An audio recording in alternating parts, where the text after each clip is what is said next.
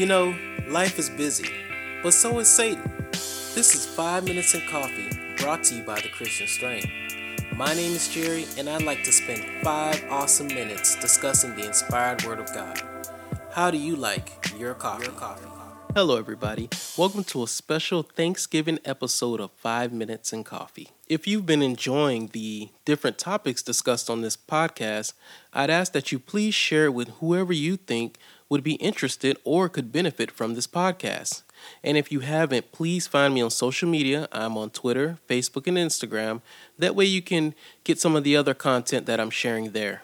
With it being Thanksgiving, I'd like to discuss nothing other than being thankful.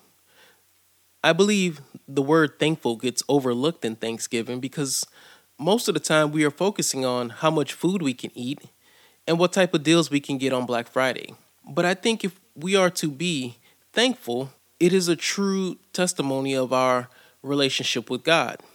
Are you a person that's thankful? Or are you a person that's ungrateful? And have you ever considered, what does this look like to God?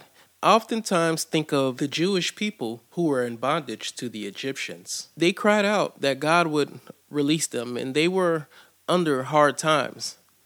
Yet when God released them, he didn't just send them to their own devices into the desert. He gave them many great possessions that he took from the Egyptians so that they could start their life anew.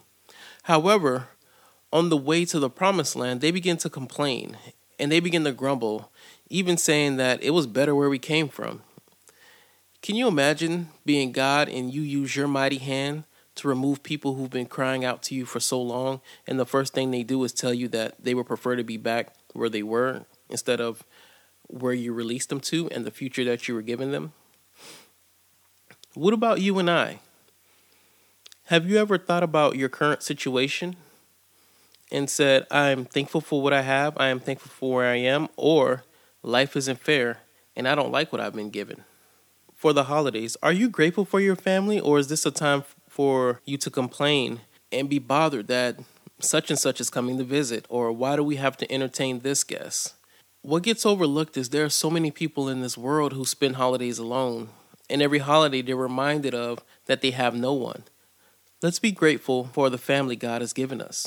Sometimes what's even more interesting is that when we're not thankful for what we have, and this doesn't go for everyone, that you've actually probably prayed your way into the current situation that you're in.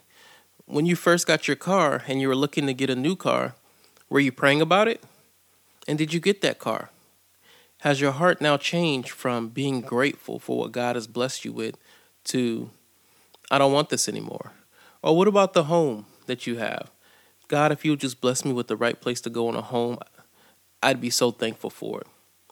Do you sit back now and say, wow, thank you, God, for what you blessed me with?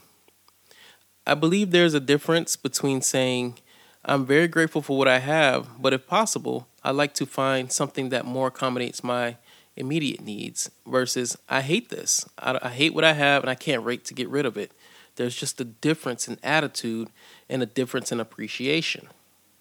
Although we look to the Old Testament and we sometimes shake our head at the Jewish people and how they found themselves continually in bondage, or how could they botch just walking over to the promised land, I have to ask myself, are there things that I have prayed for that God has blessed me with, and yet before I could reach the promised land of that blessing, he removed it from me because of my heart?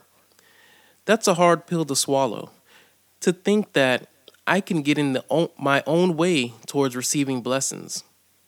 A lot of times we like to blame it on circumstances or other individuals or different things getting in the way. But could it possibly be that maybe we aren't thankful enough for our situation, or thankful enough while we're going through situations is what makes us miss our blessings from God?